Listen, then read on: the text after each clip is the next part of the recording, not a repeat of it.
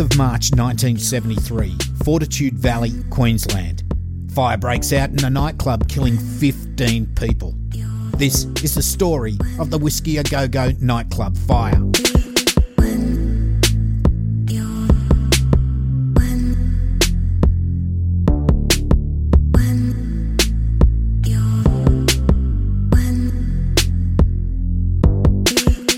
Hi, I'm your host Cambo. Grab a beer and pull up a deck chair. This is True Crime Island, another true crime podcast.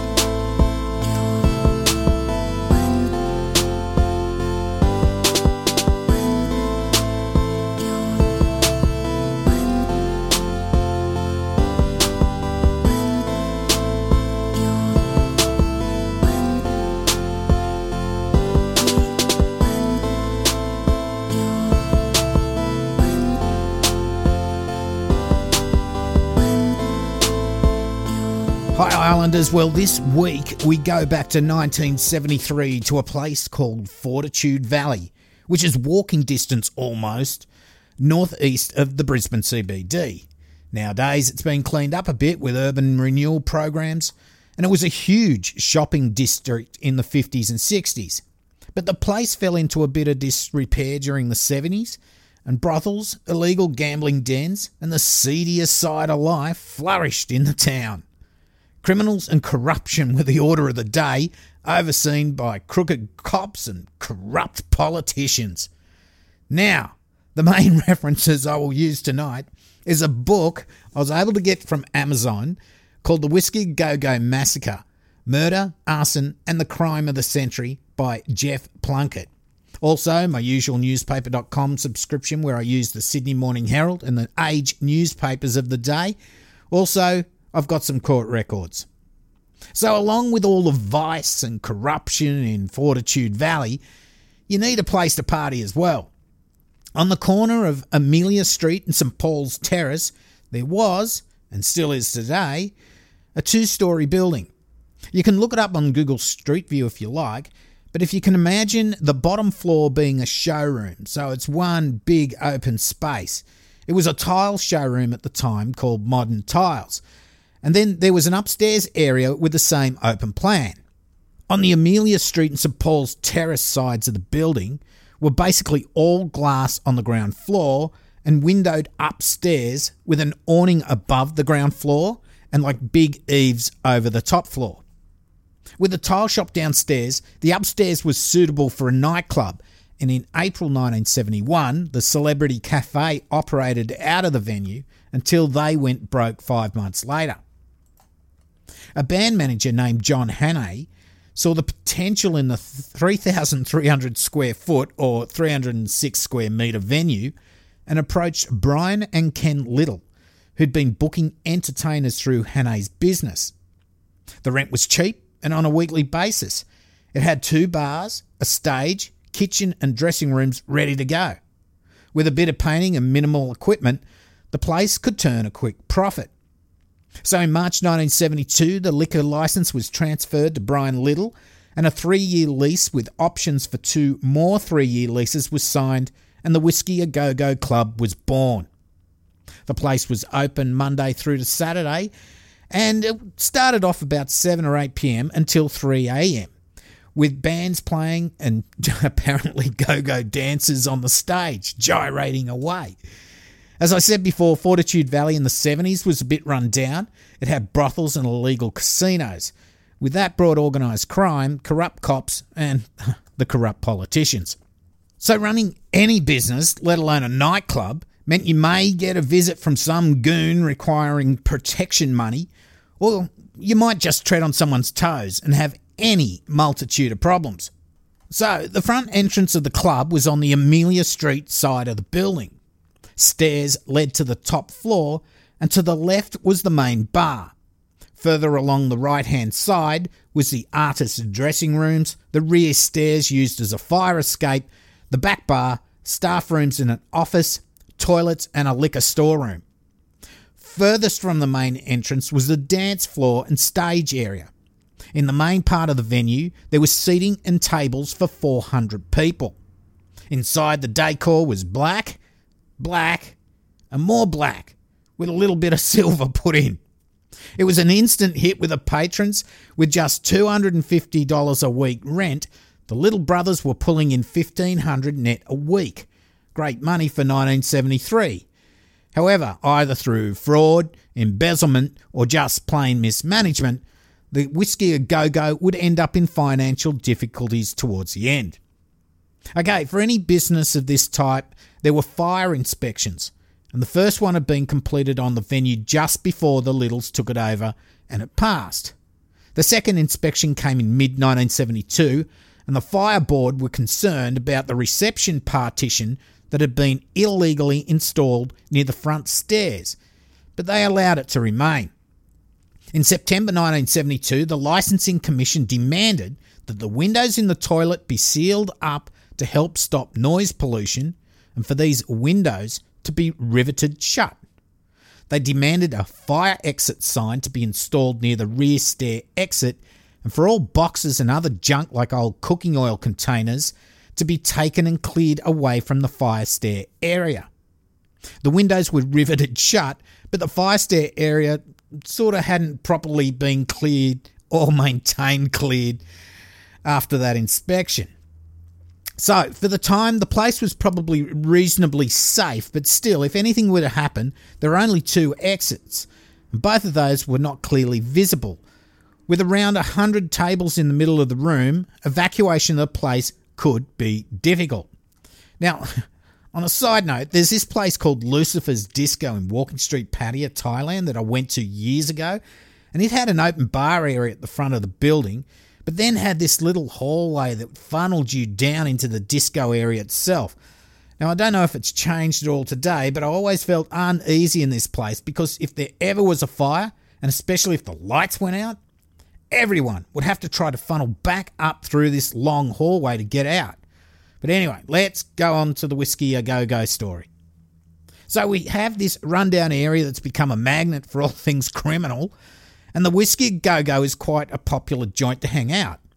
On a side note, Lenny McPherson was known to visit the place. Now, Lenny, I did an episode on him with my mates Tara and Barney from Bloody Murder last year or the year before, but yeah, the criminal element hung out at the Whiskey. With food, drinks and live music, it could get busy not only on a Friday and Saturday night, but during the week it had plenty of patrons as well. Now let me introduce you to one of the main characters in this saga. John Andrew Joshua Stewart, born the 15th of September 1940 in Brisbane. He'd attended Southport and Surfers Paradise State School. He excelled in swimming, which his mother encouraged to keep him healthy. His father became a little bit disabled and would often drunkenly bash his wife and the kids. He also gambled and thought the children were an unwanted burden. He just wanted his wife to cook, clean and take care of him. Stewart's father would take him to Surfers Paradise at times to help him steal from parked cars. I mean, that's Father of the Year stuff. Stewart would end up in and out of trouble. He did time at Westbrook Home for Boys at Toowoomba, and like last week's episode with Peter Stephen Hay, these boys' homes were more like criminal breeding grounds rather than a place to rehabilitate. He liked to steal cars and even stabbed a guy that nearly died from the injuries, and he's still just a kid. As he got older, he was known for always causing a fight at many of the bars and clubs he frequented. He was a violent, out-of-control psychopath, rapist, murderous scum, apparently. Well, with an upbringing like that he had, you'll see why police would come to call him Australia's most dangerous criminal. To go into detail about Stewart's list of offences would easily require another episode, and I don't think it really justifies it when we're talking about the Whiskey. Take it from me, Stewart is just dangerous. Stewart was released from a Sydney prison after serving 6 years for attempted murder in July 1972. It wasn't long before he left for Brisbane, apparently, and this is in big air quotes, after being bailed for some other offence by an underworld figure. He hooked up with an old criminal associate called Billy McCulkin, who will feature much later in the story. Shortly after he arrived in Brisbane, he contacted Sunday Sun reporter Brian Bolton, and told him that an empty club would be firebombed, and after that the Whiskey A Go-Go would be firebombed, but this time when the club was full of people. Now, Brian Bolton was an old-school local crime journo. He spent a lot of time in the streets trying to pick up leads for stories, often in the seedy underbelly of the Fortitude Valley bars, clubs and streets. He would drink with the cops to try and get leads on what was going on, and even had a gun which he took with him when meeting up with criminals who had some info for him. He liked to drink, he smoked heavily, but he kept himself fit boxing. The boxing also helped out when he inevitably found himself in dangerous situations. Stuart, sometime early in January, called Bolton and told him he wanted to meet and tell him about the biggest thing ever to happen in Australia. They met at the Hacienda, and Stuart told Bolton about an extortion racket on all the restaurants and nightclubs in Brisbane. Stuart went on to say he'd been asked to do some fronting for the Sydney-based crime gang, but when he found out it was going to be bigger than he was told, he didn't feel he wanted any part of it, but couldn't back out. Stuart said that they were going to blow up a club that was closed at the time and empty of patrons. They'd do this as a warning, and if no one takes any notice, they will blow up a club during operating time with patrons inside. Stuart said that he'd been bailed out of jail by a bondsman who wanted the favour returned by Stuart by making himself known around the clubs and restaurants without getting into too much trouble, and to just let the owners worry that something might be happening. Stuart then told Bolton that at first he didn't realise they were going to bomb premises that were open and full of people, and that because he'd already been in all of these places, that if anything did go down, that he would be the number one suspect. Bolton asked if he knew which club was to be bombed, and Stuart replied, the Whiskey A Go-Go. Now, if this story of Stuart's was true, Bolton had a big story. Bolton immediately called the Police Commissioner Ray Whitrod and Inspector Don Becker, Chief of the Criminal Intelligence Unit or CIU, at their homes, but no one answered. When he was able to get Becker a few days later, both discussed that maybe Stuart was alibying himself if there were to be a bombing. That is, he does the bombing, but uses the fact that he told the press and cops about it before it happened. That would be enough to prove he didn't do it. The other thing they discussed was that there really wasn't enough money in Brisbane nightclubs to extort out of them, and it may just be another of Stuart's psychotic ramblings. Now, Stuart not only had a journo contact, but he also had a Detective Sergeant First Class Basil Hicks as a contact. Now, in amongst all the corruption and vice in the Queensland police force at the time, Hicks was a clean copper and Stuart trusted him and sort of became an informer for him. In meetings with Hicks, Stuart hinted that Sydney criminal elements were going to come up to Brisbane to extort clubs and restaurants, and that he was supposed to be their front man. Again, he told Detective Hicks that he didn't want anything to do with it, but he couldn't say no to the guy that had just bailed him out. Stuart refused to tell Hicks the names of those behind it all. He also didn't tell him the name of the club that would be bombed with patrons inside. Now, on a side note, in regards to the attempted murder conviction he'd just been released from prison on, well, a month or so before he was released, he told his journo contact, Brian Bolton, that he wanted to meet with the New South Wales Police Commissioner to review the attempted murder conviction, which he was doing time for. And he was about to be released because he still maintained his innocence. And if he was ignored, he would pack a light aircraft with gelignite, fly over the Opera House and blow it up. You know, we let this crazy freak out of jail. But okay, back to the whiskey story. Now, while all this is going on, in the months before the firebombing, Stuart had been trying to cause trouble with the bar manager at the Whiskey A Go-Go at the time, John Hannay, threatening him and causing a bit of damage inside the club. Stuart was trying to act like some kind of tough man, and with a violent, loose cannon like Stuart, anything could happen. Stuart also approached Brian Little, the co-owner of the club, and his bouncer Johnny Bell to tell them that a couple of crims from Sydney were going to come to Brisbane to take over the clubs and that he was going to be used to take the protection money. Stuart told Little that he didn't want to do this, but the Crims were going to bomb a club if they weren't taken seriously. Stewart told them it wouldn't be a weekly thing, rather he would be asked to collect a lump sum. Brian Little, well, he didn't really show any interest. He thought Stewart was full of shit. Anyway, at the time, the club was in serious financial troubles and there was just no money to give. Johnny Bell, the bouncer, told Stewart that if these Crims from Sydney were serious, then they should talk to him directly. Now, Stewart got a bit riled up over this. He got a bit ragey. And again, he told him what he said was true. Eventually, he became a bit mad and incoherent. Again, I'd like to direct you to the book I'm using as a reference, The Whiskey A Go-Go Massacre, Murder, Arson and the Crime of the Century by Jeff Plunkett. You'll see how scattered Stewart was in making multiple meetings with Hicks the cop and Bolton the journo, with wild accusations that people were out to kill him or others were plotting to stand over the Brisbane nightclubs, all that sort of stuff. Now, Brian Bolton, he published an article in his paper on January the 14th titled Death Threat to Club Bosses, outlining the story Stewart had told him. Then on the 25th of February, when the Torino club was firebombed, it did get a few people who'd heard of Stewart's story. Well, let's say it got their attention a bit. Brian Little, owner of the whiskey, contacted the police and his solicitor about what Stewart had told him. At around this time, a friend of Stewart's named James Richard Finch had just flown into Brisbane. Stewart had paid for his travel, and whenever he introduced Finch, he used the name Doug Jones. Now, we'll get to this criminal later on. On Wednesday the 7th of March 1973, as the doors of the Whiskey A Go-Go opened at the evening, the staff were ready to go and a steady stream of guests filtered in. Now, there was no security on the door this night.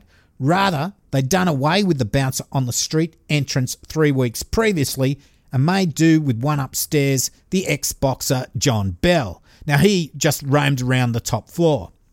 On this night, the Deltones were playing and they were a resident band at the time, being booked to play nightly at the Whiskey and another club owned by the Little brothers called Checkers. John Bell recalled that at the peak of the night there were about 80 people in the club. And by 2 a.m, as he finished up closing off the till on the reception desk, there were still around 50 patrons, mostly gathered around the table near the stage area. The Deltones were the headlining band and they were backed up by six-piece outfit Trinity, who'd only just started that week. They came back on after the Deltones finished at around 1:55 a.m. and finished a 3-song set at 2:06 a.m. Now shit was about to get real. Now, without going into minute detail on who exactly were in the club at the time, you can read that in the book I'm using for research if you like. There was a wedding party and another party at the front of the club, another group in the centre tables, and a group of military personnel in front of the dance floor. The 6 Trinity band members were either seated in front or standing around the stage. At 2:07 a.m, truck driver Michael D., who during the night had become blotto drunk and several times had left the building and come back in to drink more, in fact on one occasion he fell down the stairs, well, D staggered down the stairs, leaving via that front entrance. He tried to take a piss against the wall, but then staggered around the corner of the building, tripping over a low chain fence into a small garden. As he laid sprawled in the garden bed, he saw a flash. Someone had rolled 2 18-litre or 4-gallon drums of petrol into the foyer of the Whiskey A Go-Go. With no bungs in the top, they quickly emptied and soaked into the carpet. Then a lit match was thrown in, and up it went, exploding into flames. This blocked off the main entrance as flames and thick smoke rose up the stairway and into the main area of the club. Now, because the windows had been riveted shut, the air conditioning system expelled air through vents on the roof and received fresh air via the front door. This made the club like a giant chimney, sucking the smoke and fire right up through the stairway and into the club. Although one fire extinguisher was used on the fire, it was useless, and the staff and patrons, probably around 40 or 50 people or more, all tried to get out via the fire exit, the toilet windows, and the street-facing windows. Several people were able to smash windows and escape onto the awning on the St Paul's Terrace side of the building. Some smashed the toilet windows. Now, those awning windows on St Paul's Terrace side, behind it was black cloth, so you couldn't really even tell there was windows. But a few people realised, smashed, and were able to get out that way. The fire escape door, now that was closed, and rather than have a panic bar to open where you just push it, it had a complicated mechanism to open it. Luckily, Francis Longhurst, the whiskey's doorman, was well acquainted with the procedure and was able to open the door and keep it open for others. Several were able to make it out of the fire escape, but as the lights had gone out, they found that drums of cooking oil that had been stored at the fire escape had been tipped over in the stampede. Now, that was making it hard to stay upright, exiting the pitch-black club, which was now filling with smoke. Remember how the club had been told to clear this area of rubbish and the cooking oils and put an illuminated exit sign up? Well, that obviously didn't happen. After only 60 seconds, the Whiskey A Go-Go was filled with smoke, and those outside, including local residents, could hear screams coming from those still trapped inside. Soon, the fire brigade was on the scene after being alerted by a passing patrol car. Now, a Constable McSherry, he got on the radio and he said, "From car 525 to VKR, the Whiskey A Go-Go is on fire. I want the ambulance and fire brigade advised." Now, this was at 2:08 a.m. After parking his patrol car and hearing those still trapped upstairs begging to be rescued, he got back on police radio and said, "The position is serious. Get more fire brigades, more ambulances and more assistance." Now, from this kind of enclosed fire, you will get a build-up of deadly carbon monoxide and other toxic gases, such as cyanide from the vinyl-covered chairs. Eventually, these toxic gases will heat up and rise to the ceiling, spreading throughout the club. As the temperatures rose, this thick layer of gas extends towards the bottom of the floor, and as the temperature gets to 600 degrees centigrade or 1112 Fahrenheit, everything in the place spontaneously combusted, blowing out all the windows on the top floor. This flashover took just 4 minutes to occur. The fire brigade arrived at 2:13 a.m. and the place was well alight. Fireys and others tried to enter the building to help anyone who may be alive to escape. However, once they were able to get inside, they found only bodies and no pulses. Eventually, the fire was out and there was a grisly sight awaiting these first responders.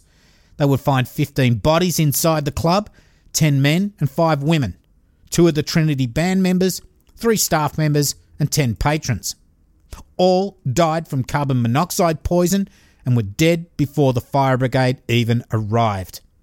The victims were Colin William Folster, 19, Red Hill. He was a musician with the Trinity Band. Darcy Thomas Day, 22, Holland Park, a musician with Trinity. William David Nolan, 22, military policeman from Indooroopilly. Ernest John Peters, 50, of Rockhampton, a farmer. Desmond John Peters, 31, a Rockhampton farmer. Carol Ann Green, 27, of Camp Hill. Wendy Leonie Drew, 24, of Norman Park. Brian William Watson, 32, of Goodna. Peter Marcus, 23, of Petrie Terrace. Faye Ellen Will, 19, of Nunda. Jennifer Denise Davey, 17, of New Farm. Desmay Selma Carroll, 29, of New Farm. Leslie Gordon Palanthorpe, 20, a Lance Corporal from Indooroopilly. David John Weston Green, 19, of Norman Park. And Paul Zoller, a kitchen hand from the National Hotel, Queen Street. Now, this was the largest mass killing or murder in Australia up to that time. So, now, who did it? Well, the cops already had a prime suspect, and that was John Andrew Joshua Stewart, the guy who'd predicted it all, warned the press and the police. Before we go on though, this wasn't the only fire in a Queensland nightclub. There was one at Alice's Cafe in Brunswick Street, Fortitude Valley in December 1972, Torino's nightclub in Ann Street on February the 23rd, 1973, and 2 at Chequers Nightclub in Elizabeth Street in early 1973.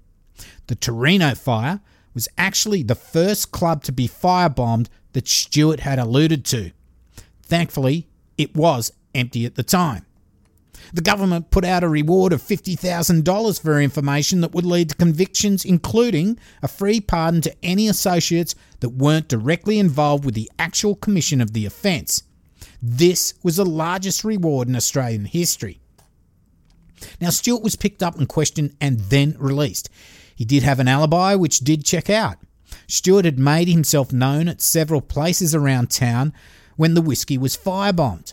He was at the Flamingo Club and asked the bouncer what time it was to get a witness with a timestamp. The cops then zeroed in on a James Richard Finch, an Englishman who'd flown into Australia just prior to the firebombing paid for by Stewart. As I said before, he was going under the name of Doug Jones. How did they know about Finch or Doug Jones? Well, we'll get to that soon. Now, John Stewart had a brother called Daniel Stewart. Now, to make this clear, I will call John Stewart Stewart, I will call his brother Daniel Stewart Daniel, and James Finch will be either Doug or Finch. I mean, fuck's sake, when people have 2 first names, it just can make it so confusing, especially when you're maybe dozing off listening to this podcast. So, Stewart would take his new mate Doug around to the house on a couple of occasions. On the 10th of March, as I said, the government announced a $50,000 reward, and then on the 11th of March, Stewart, a guy called Attilio and his wife, Rose Stewart, Daniel Stewart's wife, and Daniel, they were all at Daniel's house at 12 Mankina Street, Jindalee, that's southwest of Brisbane.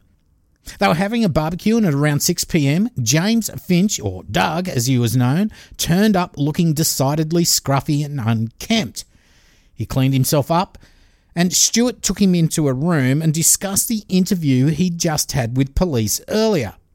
Stewart told Finch that everything would be okay and let him read through a copy of the police interview. Attilio walked out the back where Daniel was barbecuing, and Daniel asked if he wanted to come for a drive to get more drinks. In the car, Daniel told Attilio that he had to make a phone call, as he was sure his brother John Stewart and the mysterious Doug, or James Finch, were the ones responsible for the firebombing of the whiskey. Even though John Stewart was his brother, still, 15 people had been killed. Daniel called police and told them where Stewart and Doug were and that he was sure they were the killers. Daniel and Attilio arrived back home, and Stewart and Doug announced they were going out to the movies. Daniel quickly decided to concoct a ruse to distract Stewart and Doug so that they wouldn't leave before the cops showed up. Daniel started getting abusive towards his wife Rose and Attilio, with Attilio getting him in a headlock, and they wrestled in the kitchen.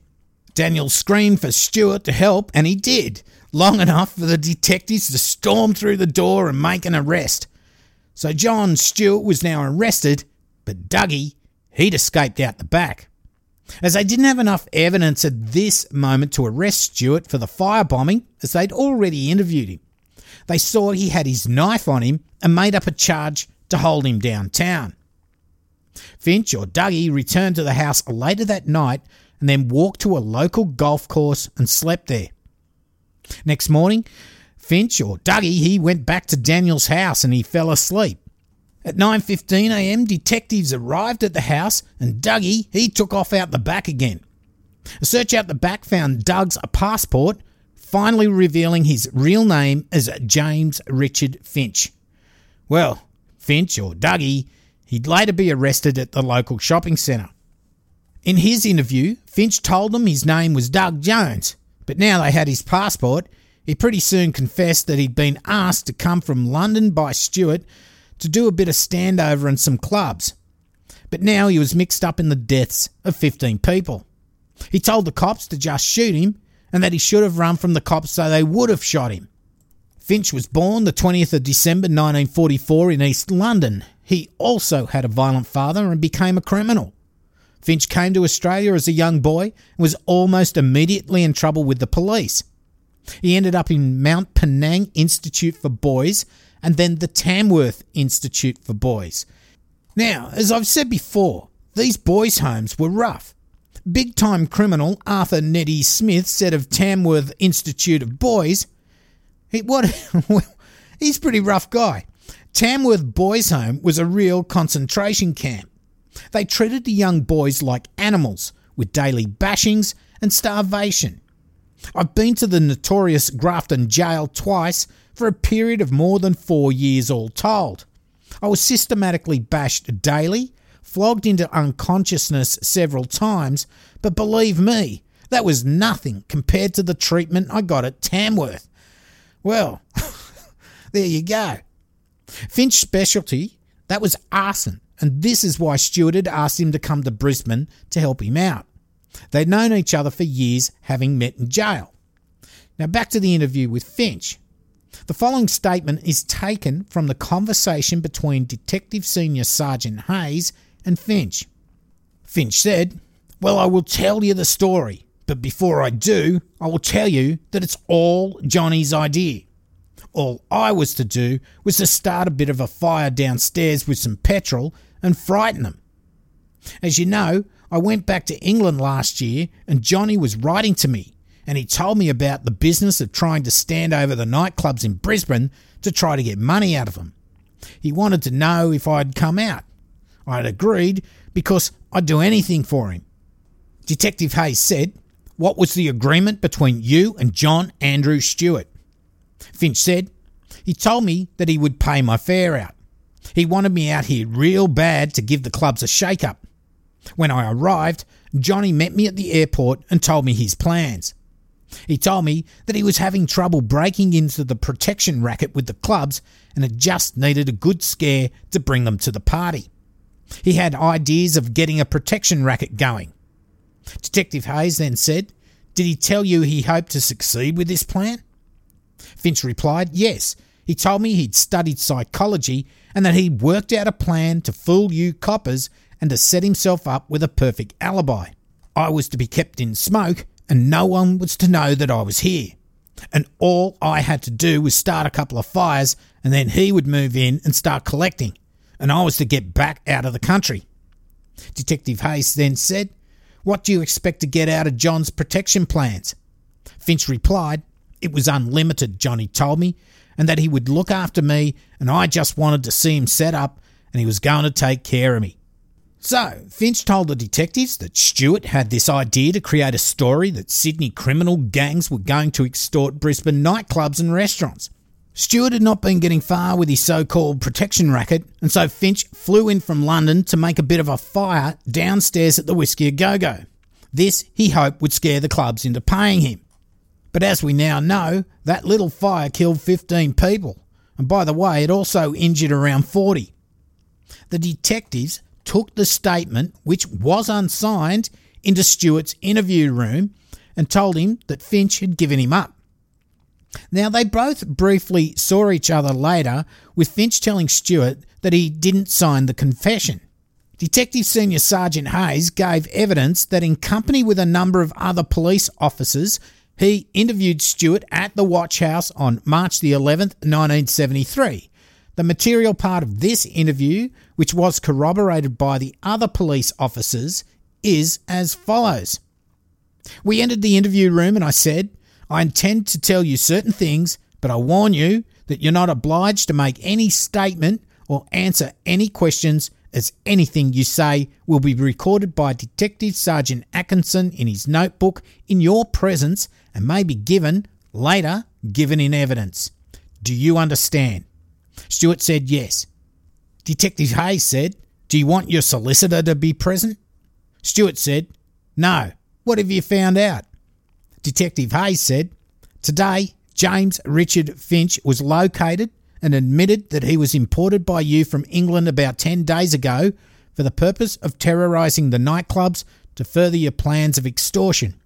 He's given us a record of the interview and has admitted that at your instigation, he set fire to the Whiskey A Go-Go on the 8th of this month. Do you want to read it?" And at that time, Stewart was offered a copy of the record of the interview that they'd obtained from Finch. Stewart then hit his head with both hands and said, "No, I don't. I told the bastard to go through as soon as we knew 15 were dead. Now he's brought me undone. I went to a lot of trouble to set it up. We didn't mean to kill anyone." Stewart then hit his head with his hands again and said, "I didn't light it, he did." Detective Hayes said, "Do you wish to sign these notes? You're not obliged to." Stewart then said, "No, I don't." Detective Hayes said, "I'm arresting you on a charge of arson and 15 charges of murder." Stewart then didn't reply. Detective Hayes then accompanied Stewart to the charge section, and at this time, Finch was there and he was unhandcuffed. Stewart said to Finch, "Did you tell him everything about the fire?" Finch said yes, and at the same time, he handed him a copy of the record of interview which he'd been supplied with, and he said, "I didn't sign it. 15 dead. 15 dead." Stewart then flicked over and read the record of interview, and then he said to Finch, "You were certainly loose-mouthed about it. Why didn't you keep quiet?" At about 8:35 p.m, the charges were read out to Stewart and Finch. As each charge was read, Stewart would call out, "I plead not guilty to that, and you're the same, Jim." And Finch would call out, "Not guilty too." They did likewise after each charge was read. Stewart then said to Finch, "You needn't have told him I gave you the matches, Jim." Finch said, "Well, Johnny, you did, but we'll have to try to beat these, Johnny." They were both charged with 15 counts of murder and arson, but they both pleaded their innocence. Long story short from here, they would be found guilty of the murder of 17-year-old Jennifer Denise Davey and sentenced to life inside. What about the others, you may say? Well, we're going to get to that. When the verdict was read out for Stewart, he denounced his brother Daniel for dobbing him in. Before he was sentenced, he told the court, "The jury's verdict is wrong. I would know that better than any man. I wish to extend to my brother pity, to my mother sympathy. I would sooner have died as I intended to do than to have my mother see her own flesh and blood testifying one against the other. May he choke on his caviar, which I suppose he will gain from his 30 pieces of silver reward." Both Stewart and Finch would maintain their innocence long after getting locked up. Now, I'm going to leave the story at this point, but there is more to come next week as I go over some of the controversies that this case brought about. There's another murder, which only recently the perpetrators were brought to justice for, and we finally get a confession which is quickly withdrawn. So, Islanders, here we have the product of a violent home, a young guy abused in the juvie system who goes on to escalate his criminal ways. He comes up with his complex story about Sydney crime gangs wanting to take over the Brisbane nightclub scene. He's not getting far with his scam, so he gets a mate, also from a violent home, to start a fire to try to make the nightclub owners take his warnings seriously. But the fire ends up killing 15 people. He and his mate get life. Now, it wasn't until 1996 that more people in one mass murder event would be killed in Australia, when 35 people were murdered at Port Arthur in Tasmania by Martin Bryant. Now, this seems to be an open and shut case. Well, it isn't. Next week, as I said, I'll go over the aftermath of this case. There will be murders, confessions, retractions, and a public inquiry that just never seems to eventuate. With Stewart and Finch innocent, next week on True Crime Island. So, Islanders, that's it until next week. But before we go, there's the usual end of show stuff to go through. First thing, don't forget the YouTube channel is almost ready to roll. I've been doing the final testing this week. Now all my equipment has arrived. I've seen a lot of people have already subscribed, so please subscribe. I have a promo for an exciting new podcast that's just been released called Deadly Misadventures. It's a Wondery exclusive series about the real life stories for those who came face to face with death. Some live to tell the tale while others succumb to their deadly misadventures. Justin from Generation Y and Tyler from Mind of Madness have come together to create Deadly Misadventures. In this series, they raise the questions: do our choices control our destiny, or are we all just gamblers rolling the dice? Listen to the end of the show. I'll run their promo. Now for the Patreon shoutouts, thanks to Jan Boys. Thank you so much, Jan. Fantastic. Tanisha Hine, thank you so much. And also Chris Carey. Boom Funkalunga to all my past, present, and of course these 3 new Patreons. As you know, True Crime Island is a totally listener-supported podcast, so you're not going to hear any ads, just some promos for my mate's podcast that I think you should check out. Also, to become a Patreon, go to patreon.com/True Crime Island, and for as little as $1 a month, you too can help support the island. Also, Melissa, I did send you an email this week, so please reply so I can send out your reward. If you'd like to buy me a beer via PayPal, then go to paypal.me/True Crime Island, and cheers. I have merch at truecrimeisland.threadless.com, and I will be changing that shop a little bit soon. You can also support the show by rating and reviewing, also by sharing it with your friends and family. Use the hashtag Boomfuckalunga. All these links are on my website, truecrimeisland.com. Okay, that's about it. So, I've been your host, Cambo. You've been listening to True Crime Island. And as I always say, don't forget to delete your browser history. Good night, and Boomfuckalunga.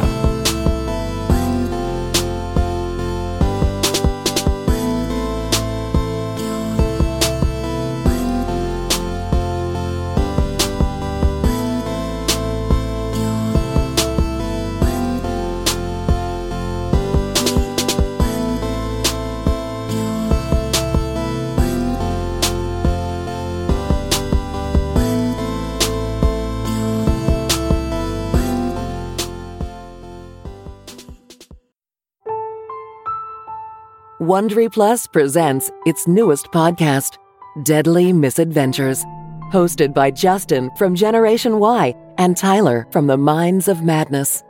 We'll bring you some of the most terrifying real-life stories of those who came face to face with death. Some who lived to tell the tale, while others succumbed to their deadly misadventures. I'm gonna do bad things, do it like it's nothing. Being bad has never felt so good. Doing bad things to you. you know the odds. The stakes are high. Care to take your chance with Lady Luck? To hear all Deadly Misadventure episodes exclusively ad-free, just visit Wondery.fm/deadly to start listening now. Doing bad things to you.